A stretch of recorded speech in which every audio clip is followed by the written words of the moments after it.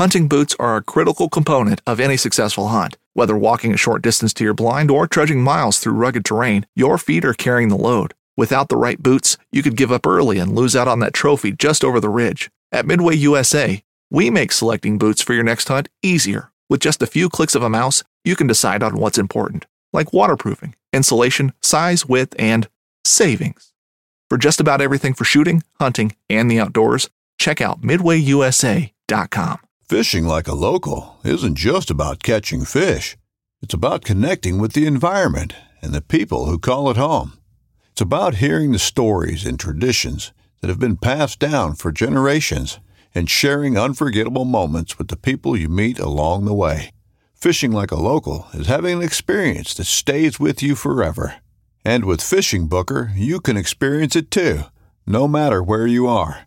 Discover your next adventure on Fishing Booker.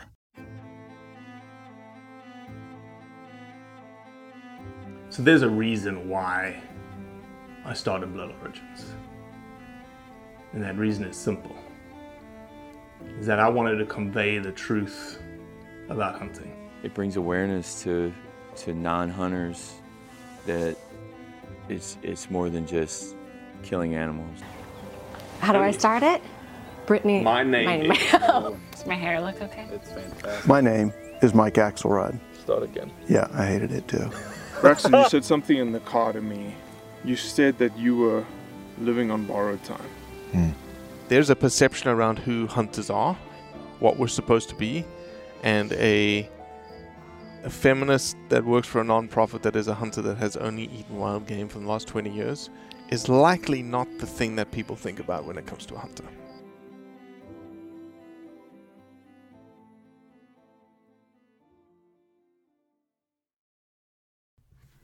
Marthan Matthew, or we just call him Rajiv, is a wildlife conservationist out of India.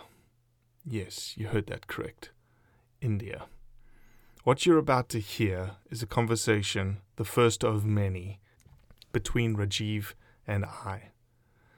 What you'll find out is my mind is blown about the amount of wildlife in India. Bears, wolves, tigers, leopards, but also the amount of human-wildlife conflict that is occurring on the ground in India.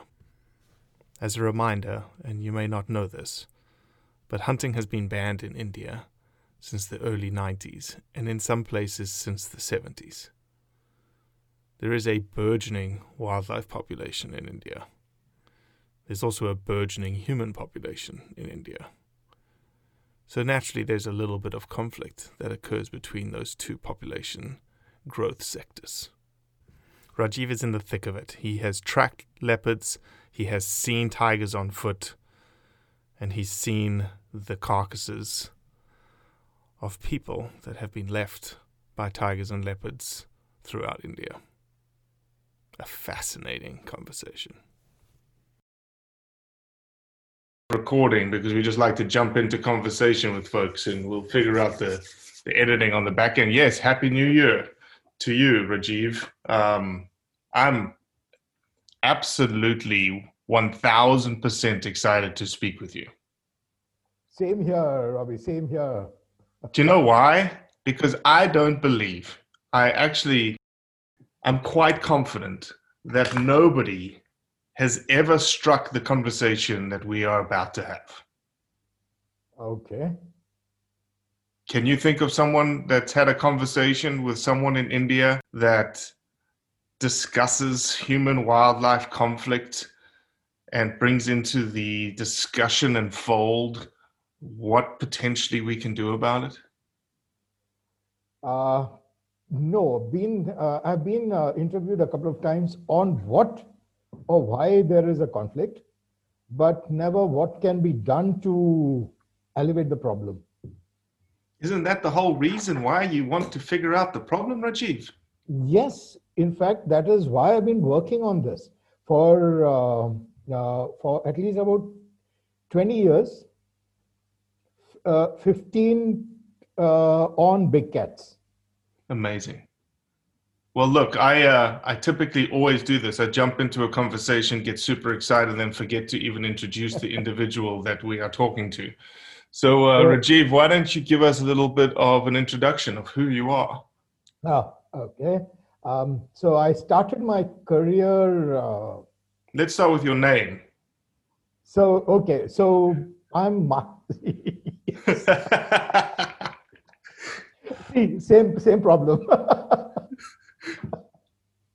So I'm Mathan Matthew. I'm christened Mathan, but Rajiv is a name that fell upon me by all my friends. So it stuck. So from childhood, I've had this sobriquet going called Rajiv, and it has stuck like gum. So it's not going anywhere. It's a good name. I like it. It's a good name. It is a good name. Actually, it was to be Raviv, which is a Jewish name. And then it became Rajiv, which is a more common Indian name. So that's the whole thing. But yeah. And my father was a great wildlifer, the naturalist kind of a thing. The conservationists and the wildlifers were never there in those days. So he would take me out into the jungles. The first time I was taken out was when I was 3 years old to shoot wild boar. So that is my first memories of a hunt. Then at the age of 11, I was taken into the jungles in the Western Ghats, where typically you have elephants and tigers roaming around, not to mention the leopard. There, my dad put me up asked me to sit on a rock, and he went off about 100 yards, and he sat there, and he was there for for about an hour. And I was left all alone on this, and I couldn't see him actually. And this was dark. It was into the evening. So that is how I got baptized into wildlife. So then, because I was always interested in guns and firearms and animals and scopes. We never use scopes, binoculars and things like that. But Rajiv, you're telling me that you as a kid hunted in India. You're from India. Yes. Yes. It was open till 91. Wow. But then the game basically opened was in the Nilgiris, in the Western Ghats. It was Gaur was open till about 1985. And I think it was in 91 that all hunting finally stopped. So it was a time when, sorry, I've got a bit of a dust allergy. I was doing a bit of some cleaning during the day. It's all good. I get this, so I just turned off the fan and everything just to keep the dust from getting into me. So yeah, so that is how it all started. So Rajiv, where are you right now? I'm in the city of Hyderabad in the state of Telangana, which is on the Deccan Trap. It's the Deccan area of in the country of India. In the country of India, yes. I don't think anyone has probably ever heard someone from the country of India actually speak. We both have a connection because I'm from South Africa that was a former British colony, right. And India being also a former British colony. Colony, yes. But did you study to be a wildlifer, a conservationist? What's your yeah, so I started off with my graduation in genetics. Then I did my research on birds. So the birdman, Dr. Salim Ali, was at that time there. And I studied, he was not my direct guide, but he was a guide nevertheless. And I've had the good fortune of having met the then director of the Smithsonian, Dillon Ripley, Sidney Dillon Ripley, who then went on to become the President Emeritus of the Smithsonian. So he did a lot of work on birds in India. I think they met, Salim Ali and he met during the World War II. When he was here, he was stationed here. So anyway, so that was them. So I started my interest in birds. The reason why I got into birds was because there was nothing on cats. Gotcha. So there's no one working on tigers or leopards. And I always had a fascination for these animals. So it was, I used to follow them as a child all alone, as a boy, as a teenager. I used to follow them foot by foot. I used to walk after them. So I've seen, many of them, I've seen them very, very close. Probably a couple of, closest getting to a couple of feet. Wow. So. And today, what is your day job today? I'm basically into wildlife now. I mean, as a consultant, I do a lot of consultancy for the government here. And I also work with, I was a consultant for a company here on small arms for the army, that is. So, okay. Yeah. So that is what I keep, that is what keeps me going, but mainly wildlife. So I've got some very simple questions for you, because I think people are going to get their minds blown with the answers to these questions. Okay? Sure. Number one, there are still tigers running around the jungles of India. Yes, of course. There are too many. Okay, that was an interesting answer. There are leopards running around the jungles of India. Even around the villages, yes. What about, and this is something we'll stick on leopards and tigers today, but maybe for a future podcast, I'd love to get into the Asiatic lions. Right. Because I was fascinated as a kid, obviously, with the National Geographic and the Asian that island of lions that sit in that national park, and I've read David Guarman's Monster of God, which was just a fascinating book, right? On again human wildlife conflict. And yes. So let me ask this very pertinent question. We are sitting, it is January the 6th, 2021. Right. Yes. In 6 days, how many leopards and tigers have been killed in the last 6 days in India? 2 people have been killed by wild animals so far that I know.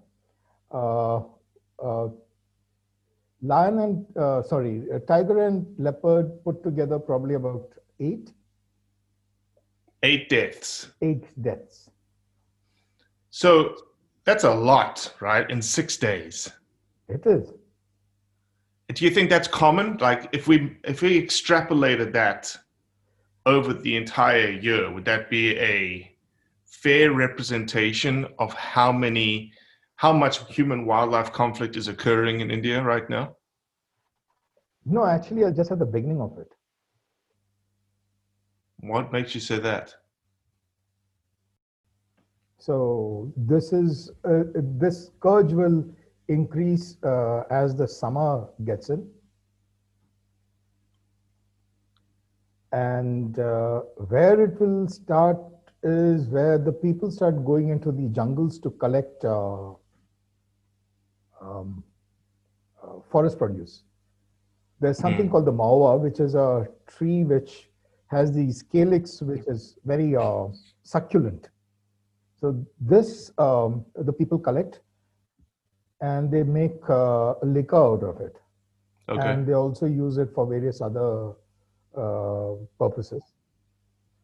So that is the time when many of the people get killed by tigers, especially tigers. Tigers are diurnal creatures. They hunt by day. They are not like leopards. So any person walking around in the jungle around that time is fair game. So it's funny,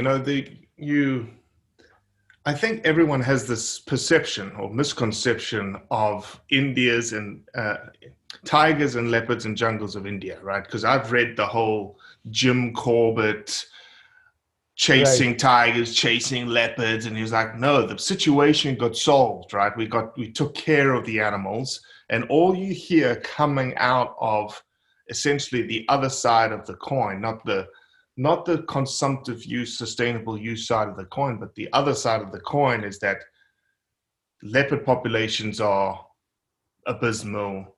Tiger populations are even more abysmal than leopards.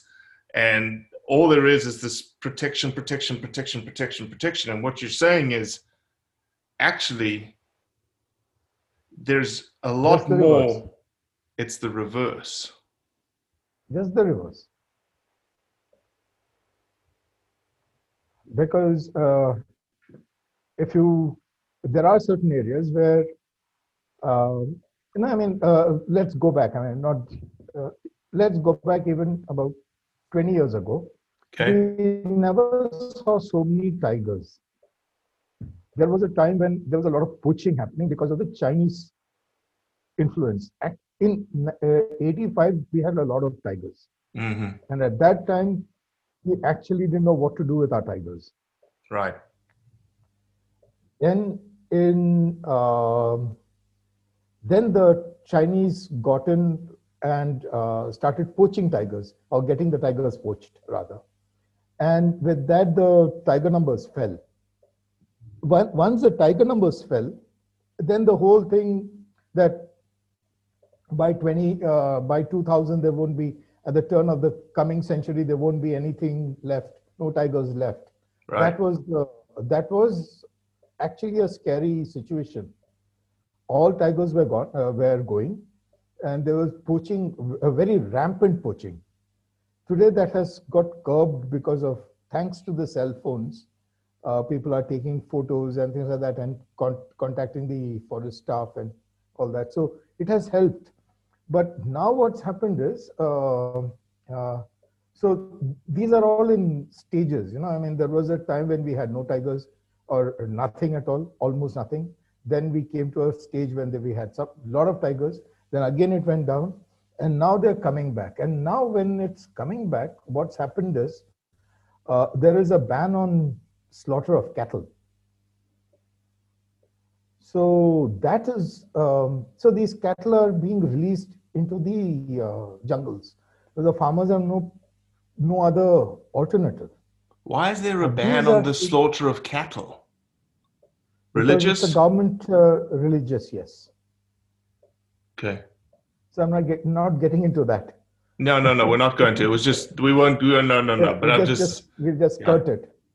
So because of that, now what's happened is, earlier we used to see 1 or 2 cubs at heel with the mother, with the dam, the tigress. Today we are seeing 4 and 5 cubs. Wow. So where will they go? So let me ask this, sorry, I didn't mean to interrupt, go ahead. So we are having, earlier there was a 10 or 15% survival of those 1 or 2 cubs. Today we are seeing about 45 to 50% survival of those cubs. So, which means it's a 5-time increase. When you're having a 5-time increase in population, it has to go somewhere, right? And if you actually extrapolate all your deaths, the live births and mortality, infant mortality and adult mortality and whatever you have, you still have about 40% of the animals there. It's a quantum increase. It was an exponential increase. Now it's going to be a quantum increase. Wow. The same thing would happen with leopards, you think, is happening with leopards? The leopards are just boiling over. Wow. And obviously in India, you got a very large population that is also continually increasing, correct? Yes, yes. Naturally, there's a conflict. There will be a conflict, and now the thing is, people have stopped cultivating because of the problem of leopards and wild boar and all the other animals, and mainly because there's a lot of killings happening. Like on 1st of January of this year, a mother was sitting with her child, and the leopard came and picked up the child from her lap. And next day they found the child's half-eaten body. So this is on January 1st. You're just 6 days in. So what happens in that situation? Does the government go in and take out the leopard? Do they go and look for the leopard? You know, what's the circumstances then? They are looking for the leopard. They have set up cages and all that. Because the problem in India is that the first option is never the shoot to kill option. It's always that capture it and put it somewhere, and it's a very expensive thing to capture an animal and put it somewhere and then feed it for the next 10-15 years or whatever of its life. They don't capture it and move it somewhere. Yeah, but where will you move it? Yeah, good question. Good question. So what's the solution, Rajiv? That's the whole point here. What's the solution? Personally, if you ask me, a certain amount of animals have to be shot. Whether you call it culling, hunting, conservation hunting, you name it, whatever. Call it whatever you want. But a certain number has to go. If you have to bring a semblance of, trust with the people. Earlier in Corbett's time, when you mentioned about Corbett, there was a time when there were just 1 or 2 man-eaters operating. 1 man-eater in a district. How many man-eaters how many man-eaters are happening in a district right now versus when it sort of back in the day? Back in the day, there was just about 1 man-eater, or at the very most 2 in a given area. Today, we have 4 and 5 man-eaters. And nobody's going in like that back in the day to track them down and hunt them and cull them. No, actually, they've shot about 4 or 5 different leopards. Wow. And still the man-eating continues.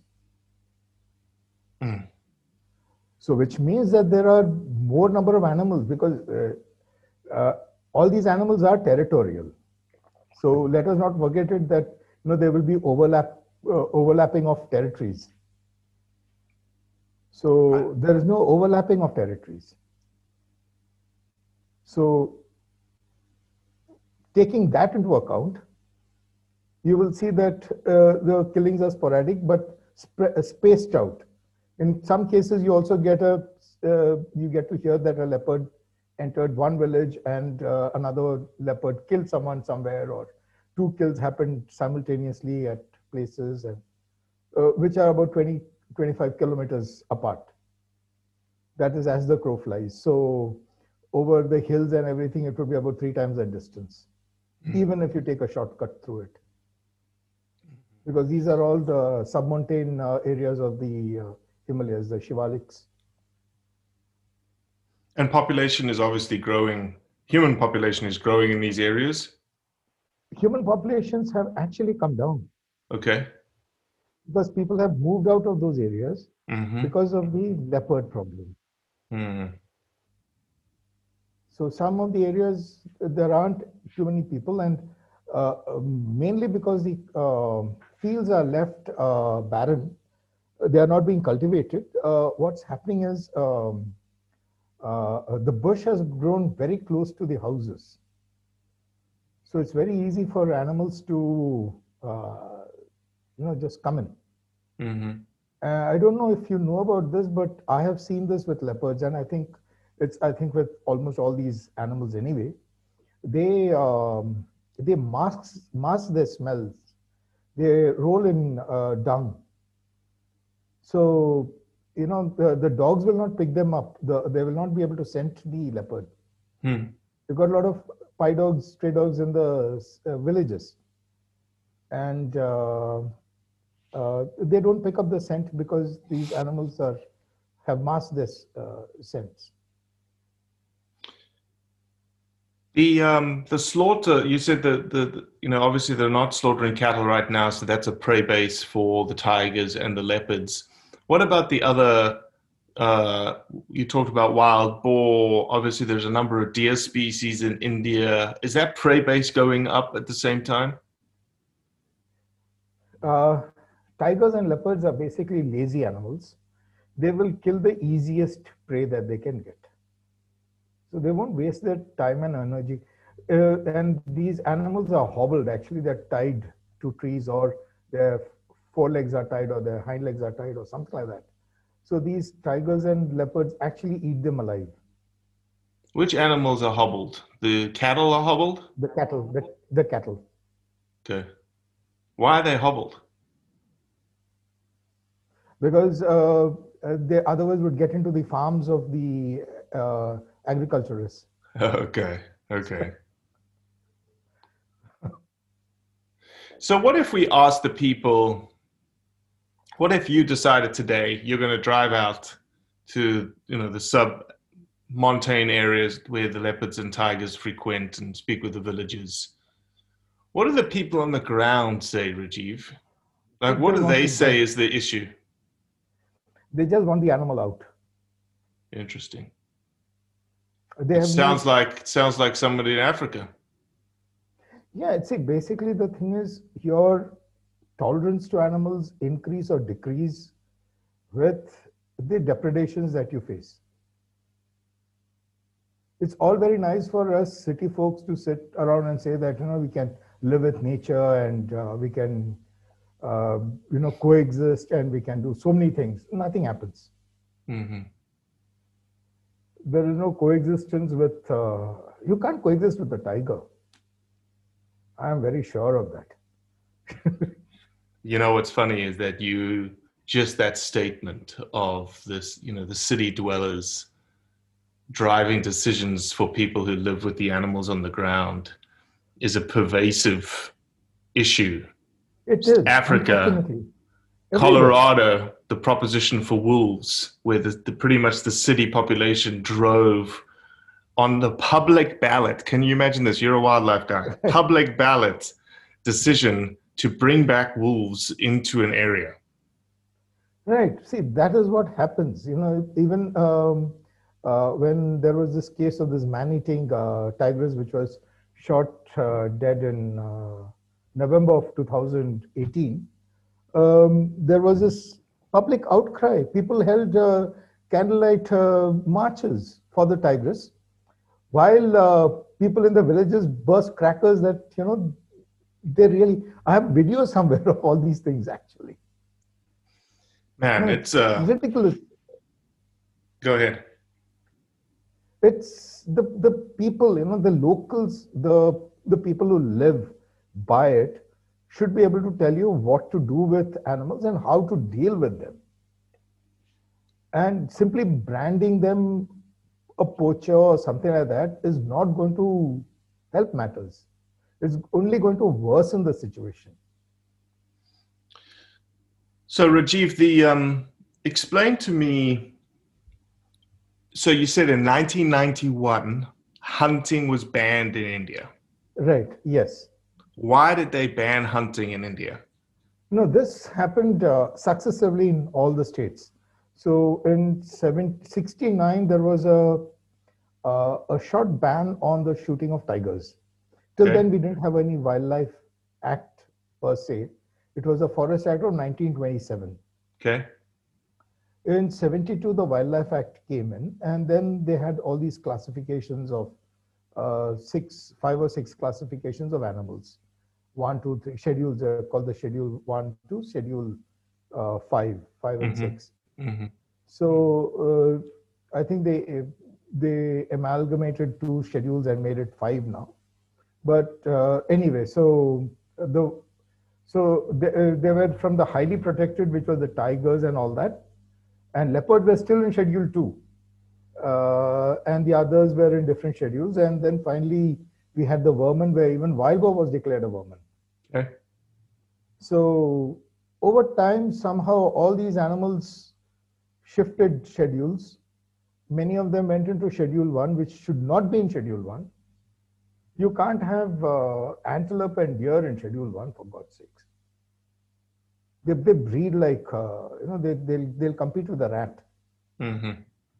So that is what's happening now. Every year you need, every few years at least, you need to look at your laws and see what's happening and, take corrective measures. We haven't done that in ages. And whatever measures have been taken have become more and more restrictive. Whereas if you allow the use of these animals some way or the other, even if you don't allow use of these animals, get rid of them from the farmers' fields. There's this thing, there's this animal, the nilgai, what you have in Texas. It's an animal that's come out of India, and it is I think you guys pay about $2,000 to hunt it. Right. Something like that. Right. Right. And, there's to breed, there's to have singleton calves. Then we started seeing, this is in the wild, I'm telling you. Then we started seeing twins. Now we are seeing triplets. Wow. I don't know if you're seeing them in, see, it's basically nutrition driven. They are eating all the crops. So crops are highly nutritive. Mm-hmm. There's no pest to it, there's no nothing, and they don't have to run anywhere to search for food. They just have to wake up in the morning, come and graze and go back and, eat and sleep and breed. So essentially all of the animals, what you're saying is all of the animals now are on Schedule 1, is what you're saying? No, not all. No, not all. But animals like the tiger, the black buck, the gaur, the elephant. And when I mention these animals, I think these animals and the leopard should all be removed from Schedule 1, or at least place them in Schedule 2 or something. So if they're not in Schedule 1, are they still huntable? Yeah. If they're not in Schedule 1? No, they're not. None of the animals are huntable. 0 animals are huntable, even if they're vermin. There's nothing. There's excepting rats and mice. Everything else is in some schedule or the other. Okay, and because they're in the schedule, that means there's no hunting allowed on those animals. No hunting. Yeah, absolutely. No hunting allowed. Okay. Interesting. And that has been in place for almost 20 years now. The hunting ban has been in place for about 50 years. And It couldn't be 50 years. You said 1991, right? No, 1991. But across the country, it was just a few states had hunting. It was not all over the country. Like Tamil Nadu allowed hunting for a short period of time, till about 85. The last was, and again, very small, nothing great, nothing big. So they started, because it was Schedule 1's, animals in Schedule 1 and Schedule 2, you need the Government of India's permission for any hunting whatsoever. So those animals are out. Mm-hmm. So there was no hunting for any other animal but for whatever, the state allowed. Mm-hmm. And for a long time, Jammu and Kashmir as a state had different laws altogether. So that is why hunting persisted in Jammu and Kashmir for as long as it did. And in Jammu and Kashmir, you could shoot the hangul, not the hangul, sorry, the brown and the black bears and things like that. So that has also become a problem. There are bears in India? Yes, we have. We have 4 varieties of bears here. We've got the sloth bear, the sun bear, the black bear, and the brown bear. It's amazing. I'm purposely poking at you because our audience that's going to No. listen to this is going to be like, holy smokes, had no idea the wildlife richness that is in India. Yeah, we've got 15 cat species, from the smallest, the rusty spotted, to the biggest, the tiger, with the lion and the leopard, the snow leopard and the clouded leopard thrown in. No, it's So amazing. we've got a whole lot of them. In fact, we're more than what we have in Africa. Yeah. Africa may be having 8 animals, 8 cats. Wow. And we lost one cat, the cheetah. Yeah. So Rajiv, with the Midway USA brand product designers have one straightforward goal: develop high-quality, technically sound products and deliver them to customers at reasonable prices. If you are immersed in the shooting sports industry and pay close attention to every single detail, you know our products are built right and stand up to everyday use. Who has shooting mats and range bag systems to hunting clothing and just about everything for the outdoors? Log on and shop 24/7 with super fast shipping. MidwayUSA.com. I want to finish this conversation by talking a little bit about value. And I want to set the scene for people who don't know. India, and correct me here if I'm wrong, okay, or confirm what I'm saying. India Right. would be considered a rural nation that is not very wealthy. Would you agree? Sorry, I didn't get you there. No Can problems. No problems. Would you I agree lost that you there. India would be classified as a rural nation that is not very wealthy? The rural side of the nation is not wealthy, Okay. but we have a lot of IT and all that. That is what is driving the economy today. But in the So, rural yeah, areas, the rural areas are very, very poor areas. I'm almost trying to just set the scene here.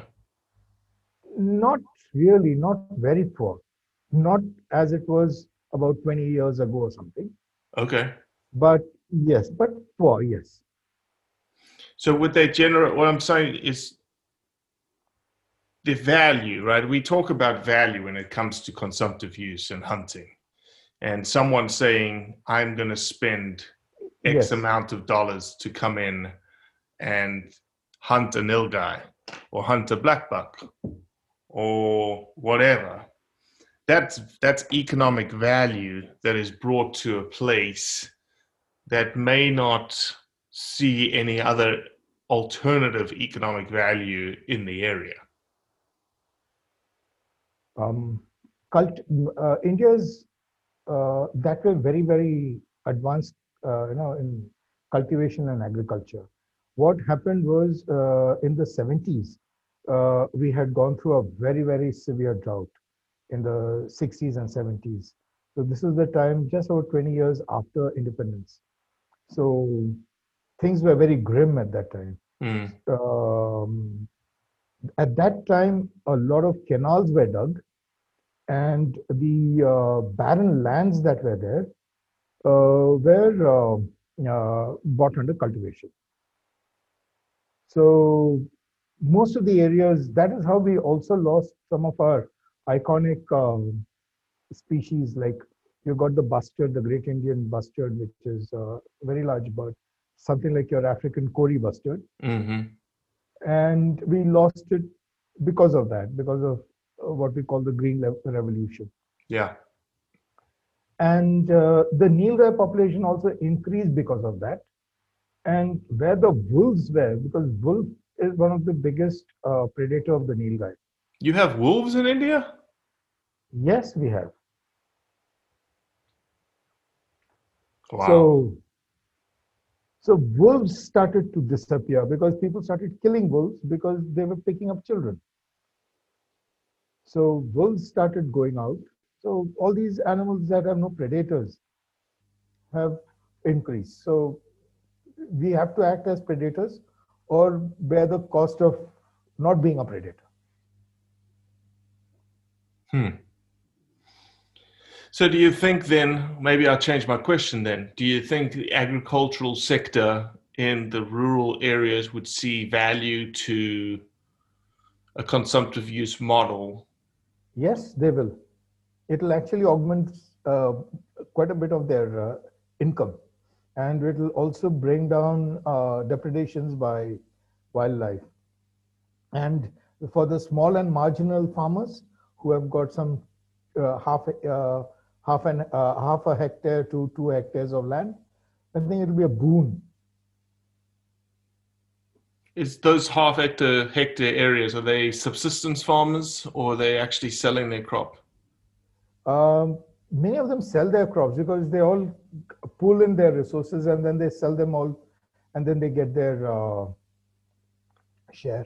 And otherwise, they also give them on lease. They lease them out to other farmers who have got bigger bits of land. So they get a certain amount of crop produce, and they also get a certain amount of money. So which is a pretty decent way of sharing the thing. Mm-hmm. And they also work in the fields that are there.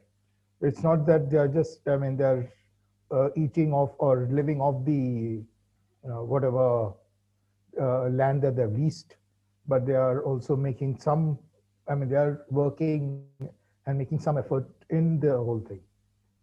Would they, in some places, Africa mainly, there's a value to the protein source tied to that resource. Would Right. that be applicable in India given religious context? Yeah, so that is the thing. Now, I've actually written an article, and once it is published, I'll share it with you. I've Fantastic. just sent it to it's about this nilgai. I was looking at this animal, the nilgai, because I've been reading a lot about all these old naturalists, hunters, and all that. So in about 450, 500 years ago, maybe, the emperor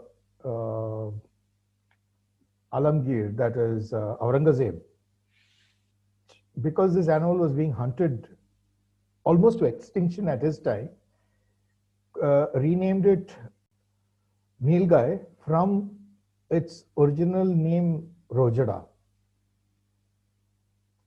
And when the British came in, this animal, no horns, no nothing, no trophy value, cow horns, horse-like thing, what do you do with it? So, and meat no good. So they left it and they called it the blue bull. Then when we came, when we are now in this era, a couple of years, probably about 2 decades ago, one of the states declared it should be named Nil Ghoda, that means blue horse. Just so that, because it was proscribed, there are certain animals like the wild boar and the nilgai in certain states where people can hunt. Mm-hmm. They're proscribed as vermin. But that Nil Ghoda name has not stuck, and now they've changed the name again to One Rose. So One Rose? One Rose. Rose is the old name for the nilgai. Okay. So One Rose, R-O-Z. Okay. So One Rose. So, but none of the names have stuck like the nilgai has. So till the time that the guy is a cow. Guy means cow. Okay. So till that cow goes out of it, no one's going to really hunt it or even eat its meat. So, and then also wild boar, no one will eat. Most of the people don't eat pigs. So what do you do? And you think the nilgai is just tied to its naming, its nomenclature? Yes, it's an antelope. Wow. It's very closely related to your kudus, but they are horribly small horns. But very good eating. Yes, even this I'm told is very good eating. The You've never nilgai. eaten nilgai? No, because we never shot up north. It was only in the south. We don't have nilgai where we were, and no one would want to waste a bullet on the nilgai.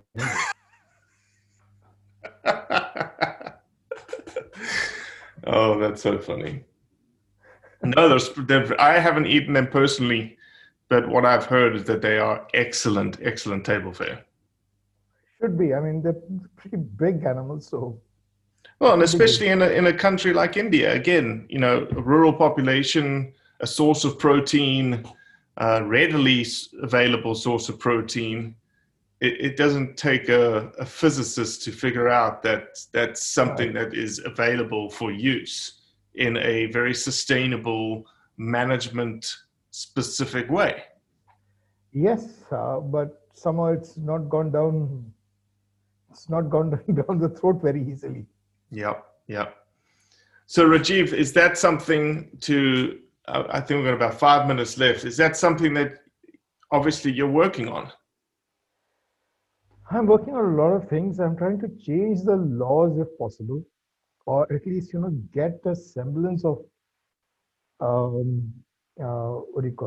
sustainable use, because we have to get into this of sustainable use. Otherwise, we will be left in shambles, because wildlife is like wildfire. If it goes, out of hand. And I don't know if you've seen that video on that little group where they were lynching that leopard. That is what happens in now. This is the time when they're harvesting sugarcane, and we have a lot of sugarcane leopards and sugarcane tigers. That is, these animals live in the fields, and they breed there, and then they raise their young there. And sugarcane basically is a long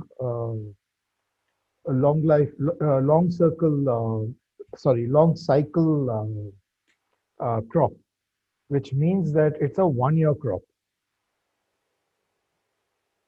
So it is now getting to harvest, and this is when you will have leopards and tigers coming into conflict with people in the sugarcane fields, because for 1 year no one gets into it. And sugarcane, once it's about a month old, you can't just walk into it, because the leaves, the fronds have got this are spiked, so they cut into you. Yeah.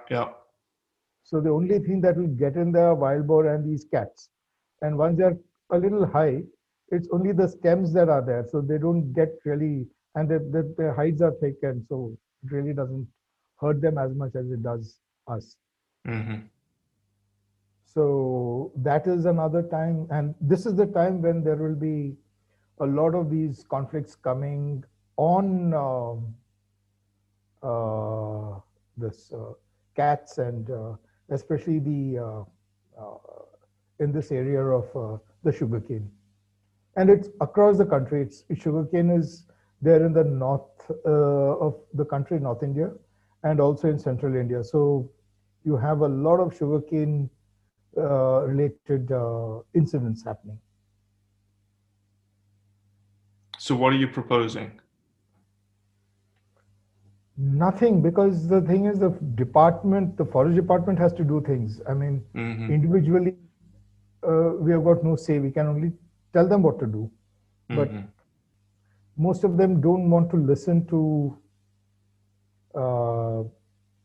good advice given, or they are basically also scared of some that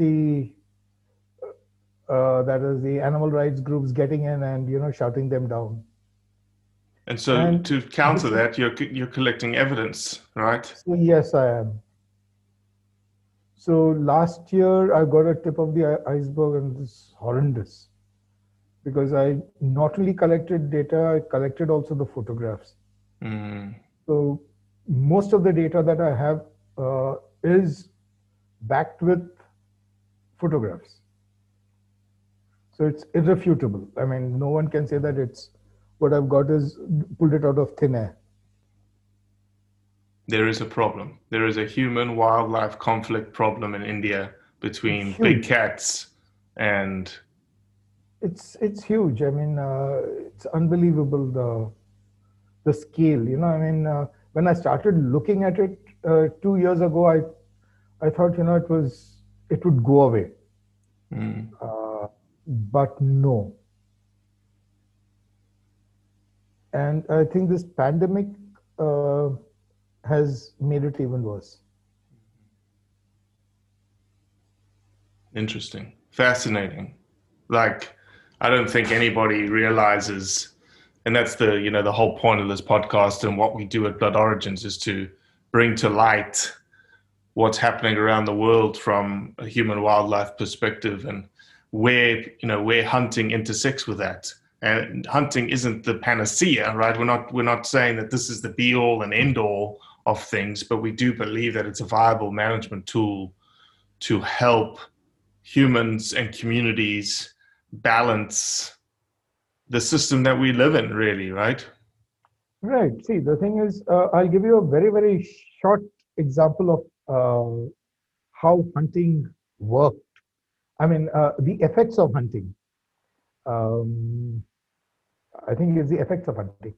I think in the 70s, after the ban on hunting and everything, all the wildlife resorts, so Kanha, the national park in central India, decided that they are going to have these tiger shows. I mean, they would get foreigners or people or whomsoever. They targeted the foreigners first.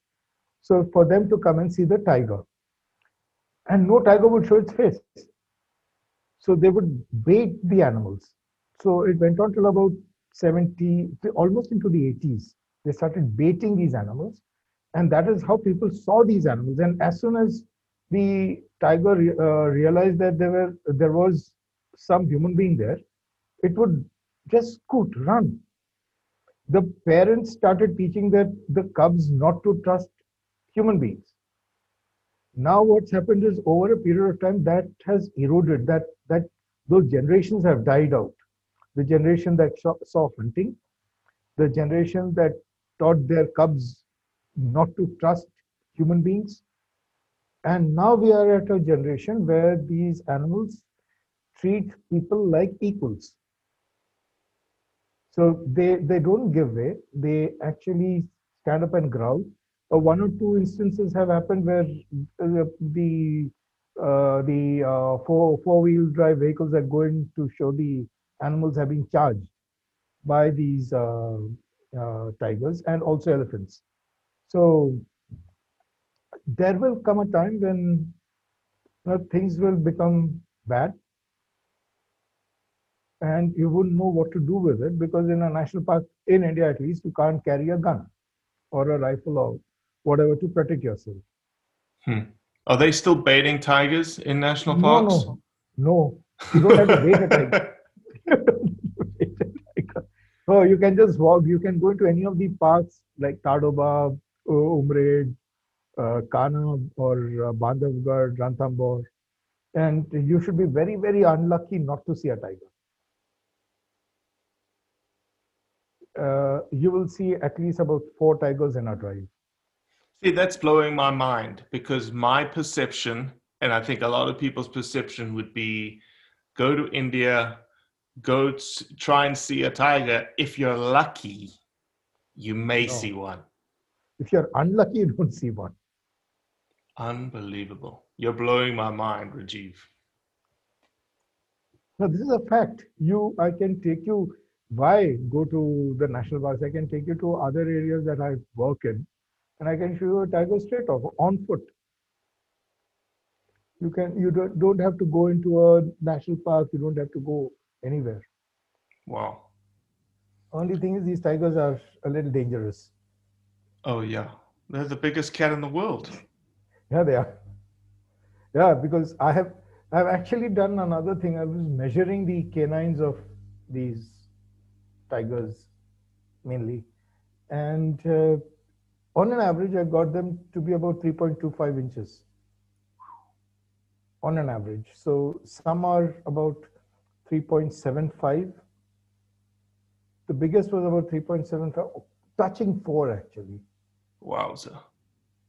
And the other one, and it's not what is inside the jaw. It is what is outside of the jaw. Yeah. So they're huge. Incredible.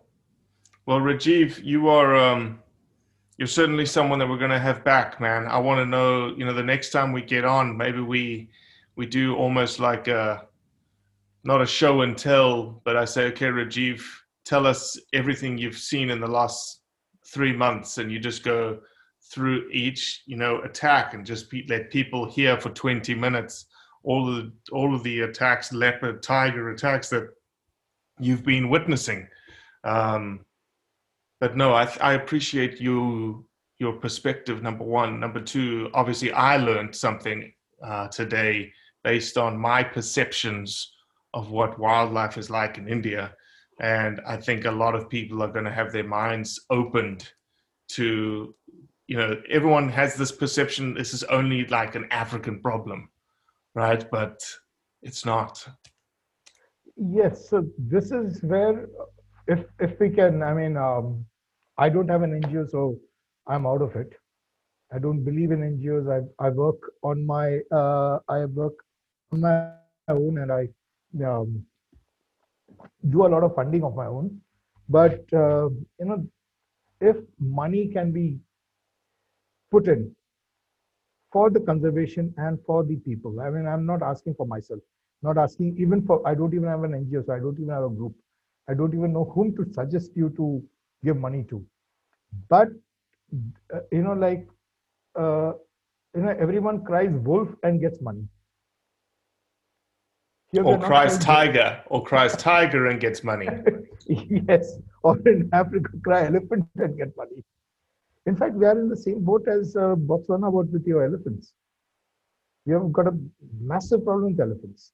Mm-hmm. I don't know when it's going to blow out, but it is going to be another. Yeah, to your point, like what's it going to take, right? How many people have to die in India for it to blow up, quote unquote?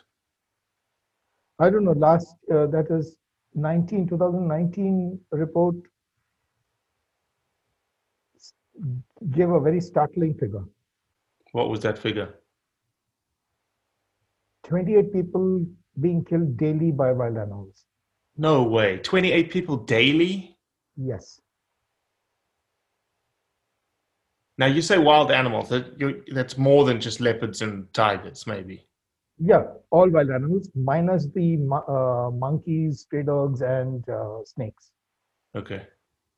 We lose about 45,000 people at least to snakes.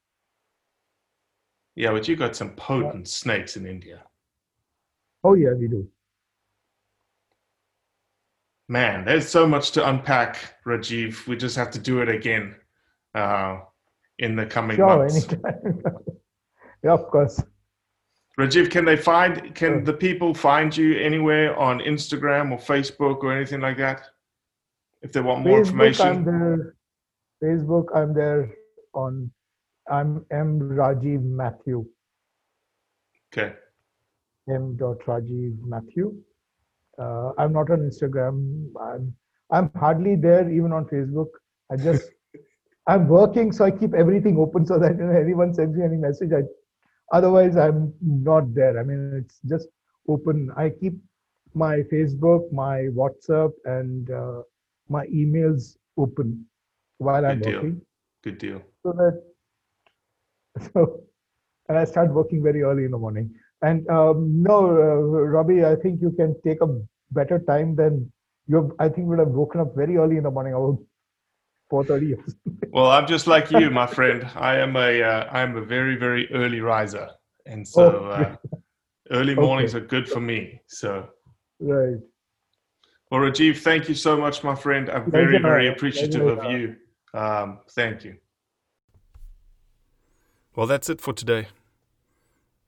I appreciate you listening, as always. Leave a review, share it with your friends, and most importantly, do what's right to convey the truth around hunting. think, with 4 of us spread out on a tiny island, that the task of tagging a whitetail would not be a big thing. But, as I've learned, no matter where I've been, whitetails can be damn tricky.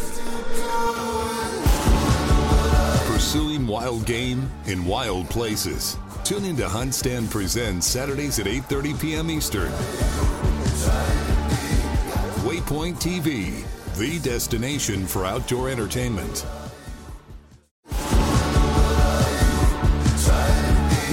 Pursuing wild game in wild places. Tune in to Hunt Stand Presents Saturdays at 8:30 p.m. Eastern. Waypoint TV, the destination for outdoor entertainment.